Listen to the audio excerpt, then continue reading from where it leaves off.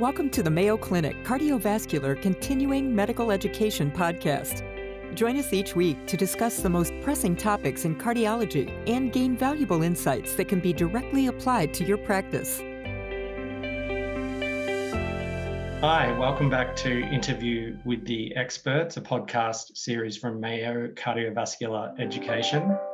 My name is Luke Birchall and I'm the host of this series, and at Mayo Clinic right now, I'm leading the development of the new heart failure care pathway for adults with heart failure due to congenital heart disease.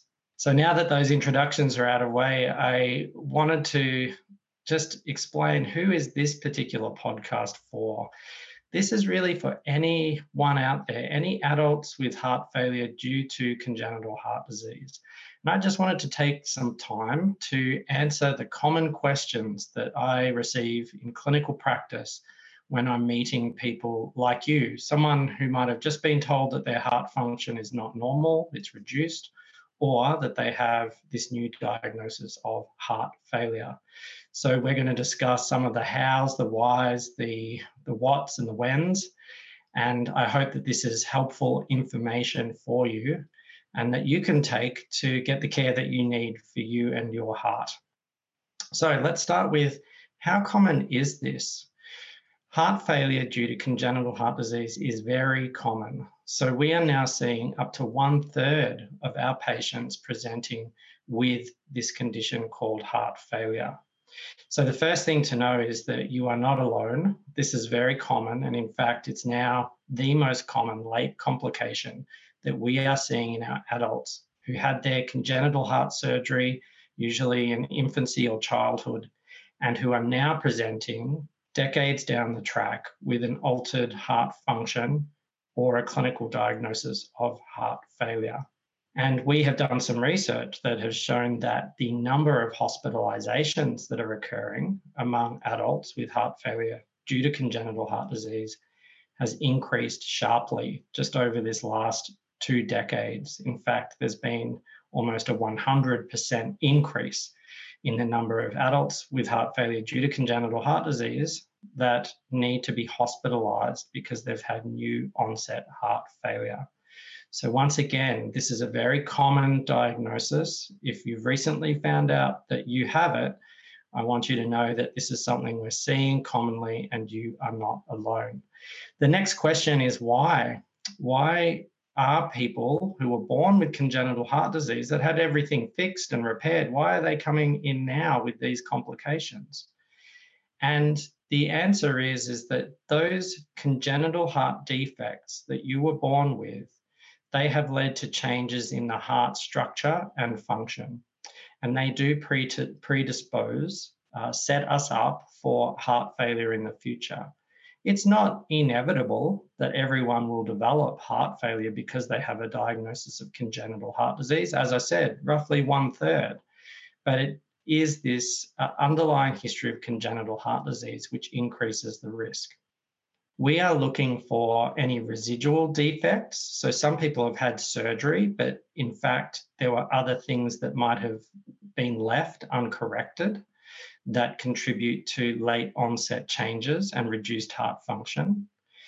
We might have a patient who has valve disease that their team has known about. It could be a leaky valve or a very tight valve. We call that stenosis. And those valves are causing either a volume or a pressure load on the heart and its pumps. And over time, those pumps don't like that. The function can change. The function becomes reduced and it can lead to this clinical diagnosis of heart failure. So again, things that were not repaired or things that we've known about but have progressed over time. And then we've got a small group of people who are developing new complications. They might have high blood pressure. They might have developed a rhythm abnormality.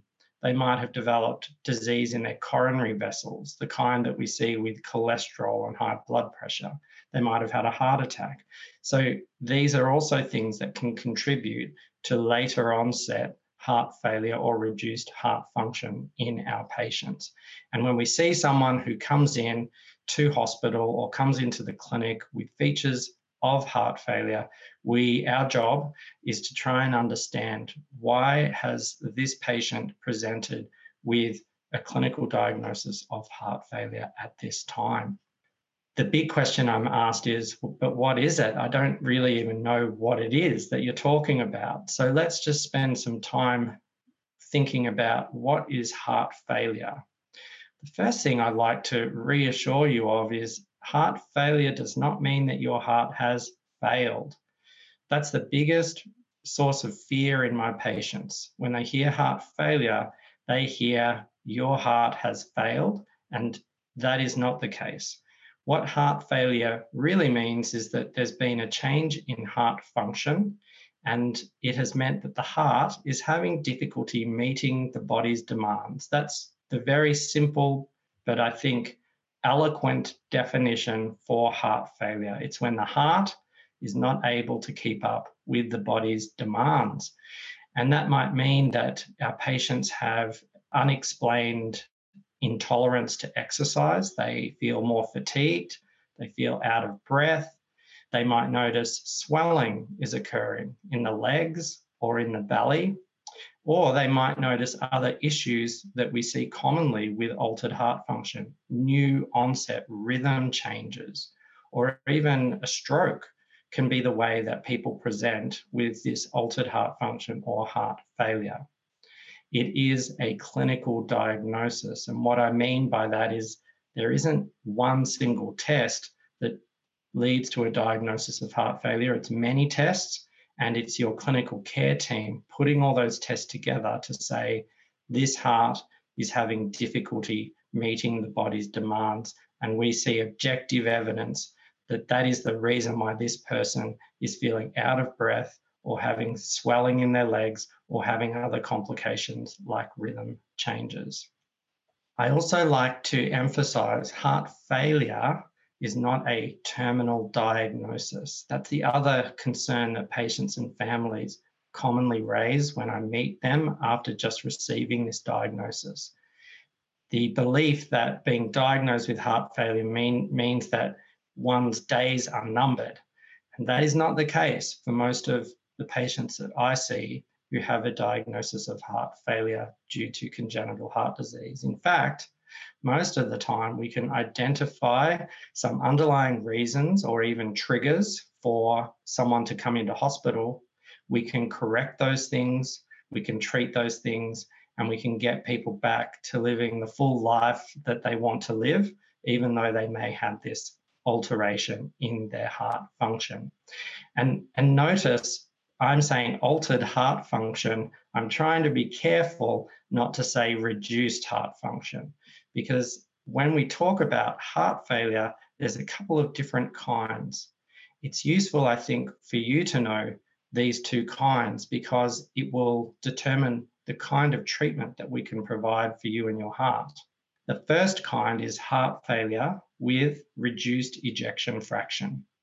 And in simple terms, I describe that as heart failure due to the pump becoming weak and not pumping so well over time.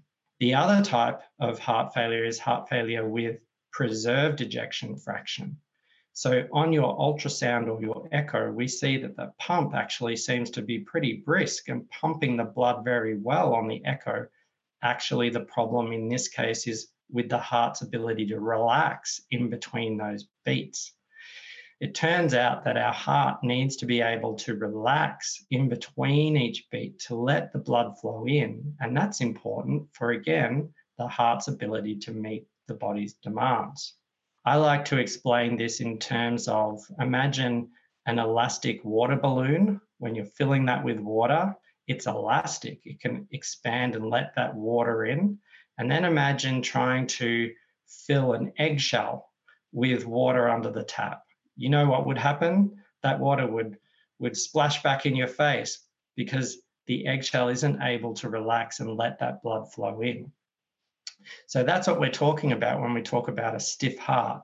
Hearts that are no longer like a balloon and are heading towards being more like a stiff eggshell. So these are the two broad categories: heart failure with reduced ejection fraction, that's the weak pump, and heart failure with preserved ejection fraction. That's more the eggshell kind of heart failure. And we now have treatments for both, but different medications are effective for different kinds of alterations in heart function. But I won't go into those treatments today. You'll have to check out some of our other podcasts to hear about the medications.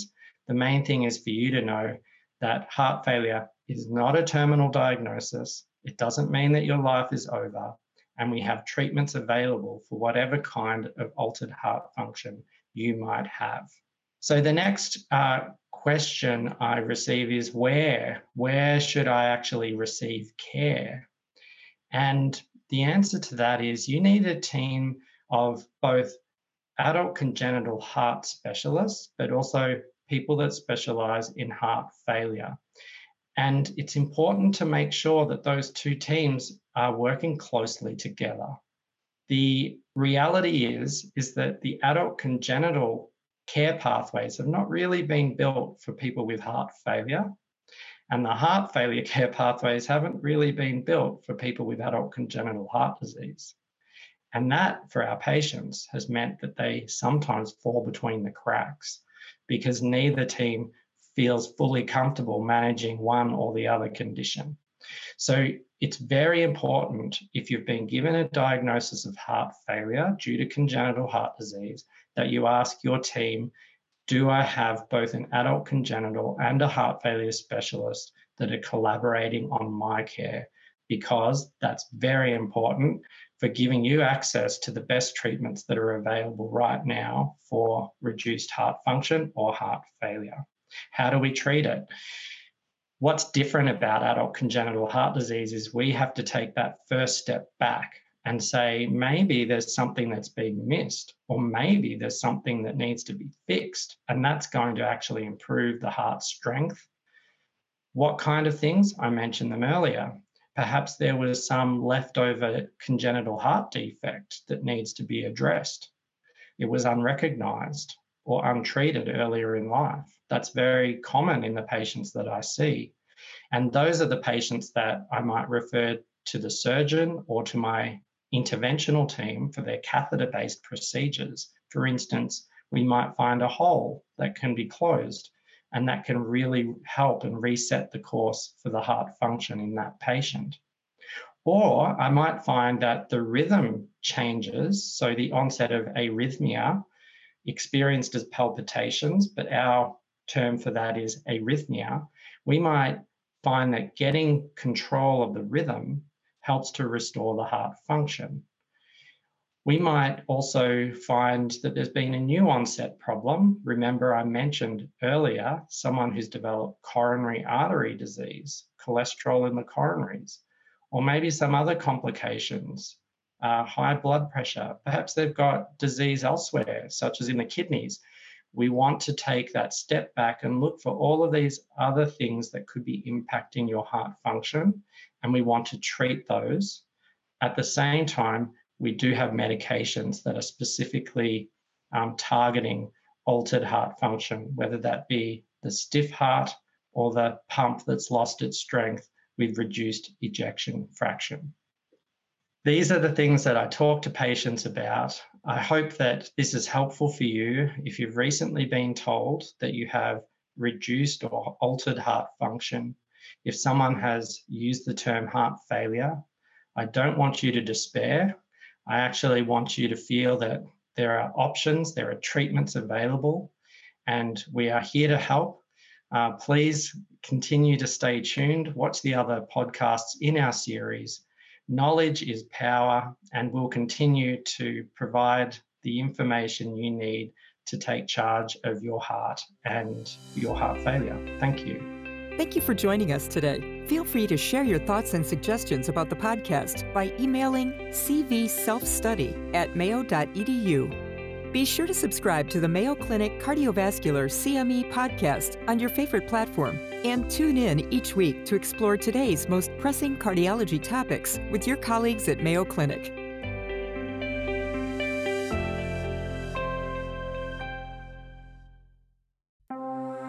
This has been a Mayo Clinic podcast.